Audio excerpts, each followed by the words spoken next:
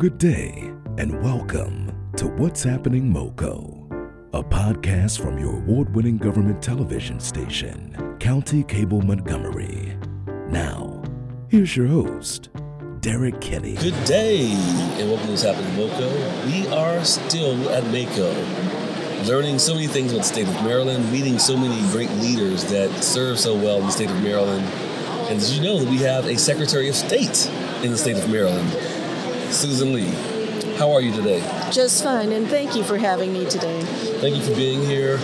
And for some of our listeners, we want to make sure, or a lot of our listeners, including me, we want to make sure we understand what people do in government. So, and we'll talk a bit about MACo later. What does the Secretary of State in Maryland do for residents? Well, the Secretary of State is essentially the ambassador for Maryland. We engaged in facilitating international trade, investment, exchanges, and partnerships with Maryland and other states and other countries. We have a sister state program. We have 17 essentially countries that we deal with and 20 sister states, and we're looking to increase that and to make that active. And we also deal with things like trademarks. We regulate charities to ensure that they're compliant with the laws so we can cut fraud.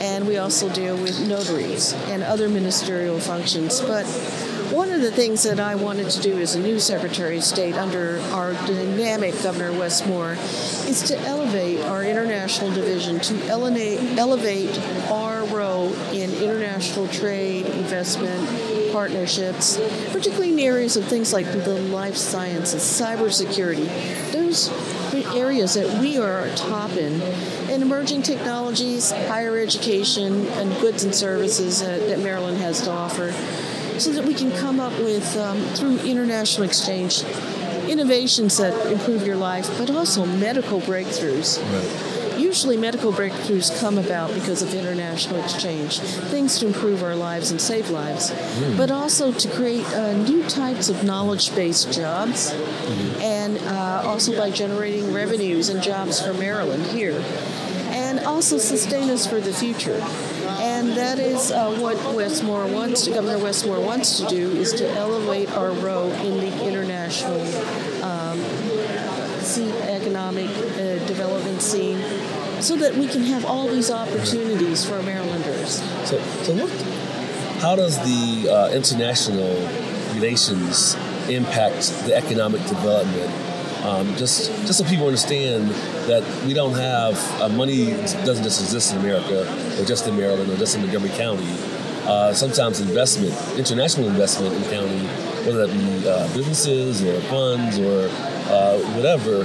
How does that help Maryland, and how does that will help areas like Montgomery County, Maryland?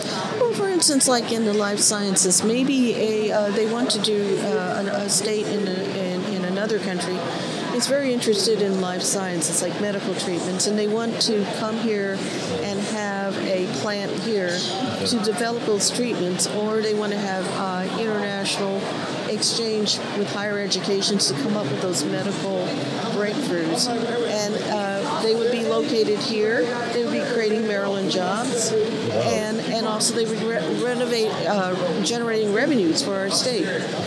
Like for instance, make like a car glass company, for instance, once from a foreign country wants to come here and open up a plant in Maryland, particularly in an area that needs economic development. Wow, yeah. They could create like a couple hundred jobs, Marylanders, jobs that are held by Marylanders, and also abide and comply with our labor laws and our protection of our employees and environmental laws, but have a presence in Maryland, create jobs here, and also increase international exchange too. That's how we can generate. And in the area of higher education, we can have exchanges between countries that want to develop life-saving technologies and innovations to improve our lives. That's how innovations have been developed. It's through international cooperation, and do it here in Maryland. That's right, in Maryland, in Montgomery County. I must say we do fancy ourselves as innovative. We have quite a few companies in our county that are top of the line innovators in biotechnology, coding, all these great things. And I guess that's probably the true all across the state of Maryland. What have you been finding here at MACo when it comes to talks of international relations or the need for more investment or more education or synergy with international other organizations, other nations? Well, one of the good things about the MACo conference is it brings all the stakeholders together. And I've had an opportunity to go around to each county's booth and talk to representatives from each county to talk about what their needs are, what their challenges are, how we can help them in terms of international exchange and trade and partnerships with other states and other countries, and so that they can create opportunities for their particular county, because some parts of our state are underutilized, and but particularly also Montgomery County is just wonderful in cybersecurity and life sciences, and you know, we're the best. I'm a little biased because I used to represent Montgomery County in the state senate. I was in the legislature for 21 years, and some of my work dealt with cybersecurity and life sciences, so I know how critical it is to have international partnership. But there's so much opportunity here because we could talk about how we can utilize all the counties and how they can partake in opportunities from international investment and trade. And you mentioned cybersecurity. That's not something that we've talked about on this podcast, at least not recently. How are you still in tune with cybersecurity, I guess, and the threats that we may be facing, and how is the state of Maryland responding? We have a great Secretary of Information Technology. We also have great professionals that have dealt in cybersecurity.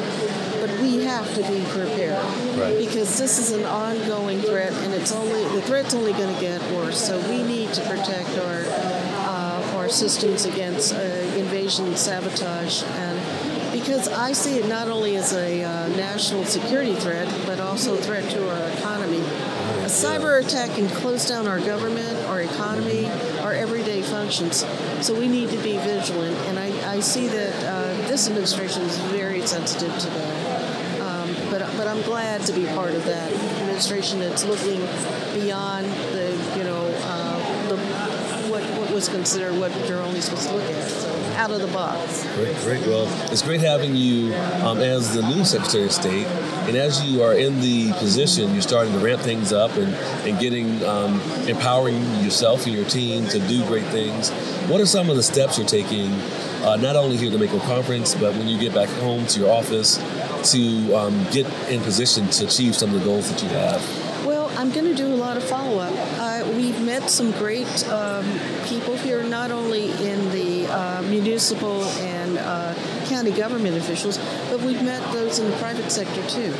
And I think the follow-up now is just getting them all together, and so that we can do all the follow-up, maybe doing something where we bring everybody together, maybe in Annapolis, to talk about what each county can offer in terms of facilitating international investment, trade, and exchange, and also involving the private sector too, bringing all the stakeholders together. So there's going to be a great follow-up after this. Awesome. It's wonderful. Now, we talked a lot about the business. It's summertime. We're in Maryland. We're at the MACo conference in Ocean City. But back home in Montgomery County, Maryland, the Ag Fair is wrapping up the 9 best days of summer. What are some of your fond memories of the Montgomery County Agricultural Fair? Oh my goodness! Like looking at the animals and livestock and the crops that the farmers produce, and just bring together all the best of Montgomery County, but all the other parts of Maryland too. Our county is so diverse. We have so much talent there, and the ag fairs were fun, and the ice cream too. Wow, I love the ice cream. Boy, yes. But I'm so proud to have grown up in Montgomery County. I'm also proud to have been a product of the Montgomery County Public Schools and University of Maryland, College Park. I'm a proud church. Right. Although I went to law school in California, I hurried back after there. I said I couldn't wait to get back to Maryland because I realized Maryland is really my home. Yeah. And it's just the best state to live in. What words of, I guess, encouragement or advice do you have for Marylanders as we go into this next era of existence, I guess, as under the leadership of the governor? We want to make sure Governor Westmore is an innovative, dynamic, and transformative governor that wants to make a difference. He wants to provide economic opportunities for everyone. And through my office, we're hoping to do it through what comes out of international investment, trade, and partnership. He wants to create all kinds of jobs that leaves no one behind. And also to uplift children from poverty, so that everyone has an opportunity to succeed. So we're trying. We have a wonderful administration. We have probably the most diverse cabinet secretaries. Really? Half are women, half are people of color, and they're all very talented. We have a governor who's black, first black governor, first Asian and South Asian lieutenant governor, who served in the legislature, and Westmore has been a White House Fellow, a Rhodes Scholar. He ran his own business, the Robin Hood Foundation, a nonprofit. He served in Afghanistan, Fort Tours. This is like an overachiever, and he was a bestseller, New York Times bestseller. So even though he may be in the first black, she might have been Lieutenant Governor Miller, maybe the first Asian, South Asian, but they're the best of the best. Right. And they're bringing the talent and their commitment and zeal for public service to serve the people of Maryland. Awesome. And I think that's what public service is the highest calling. And I am very proud to be part of that dynamic administration. All right. There you have it. That's what's happening in MoCo.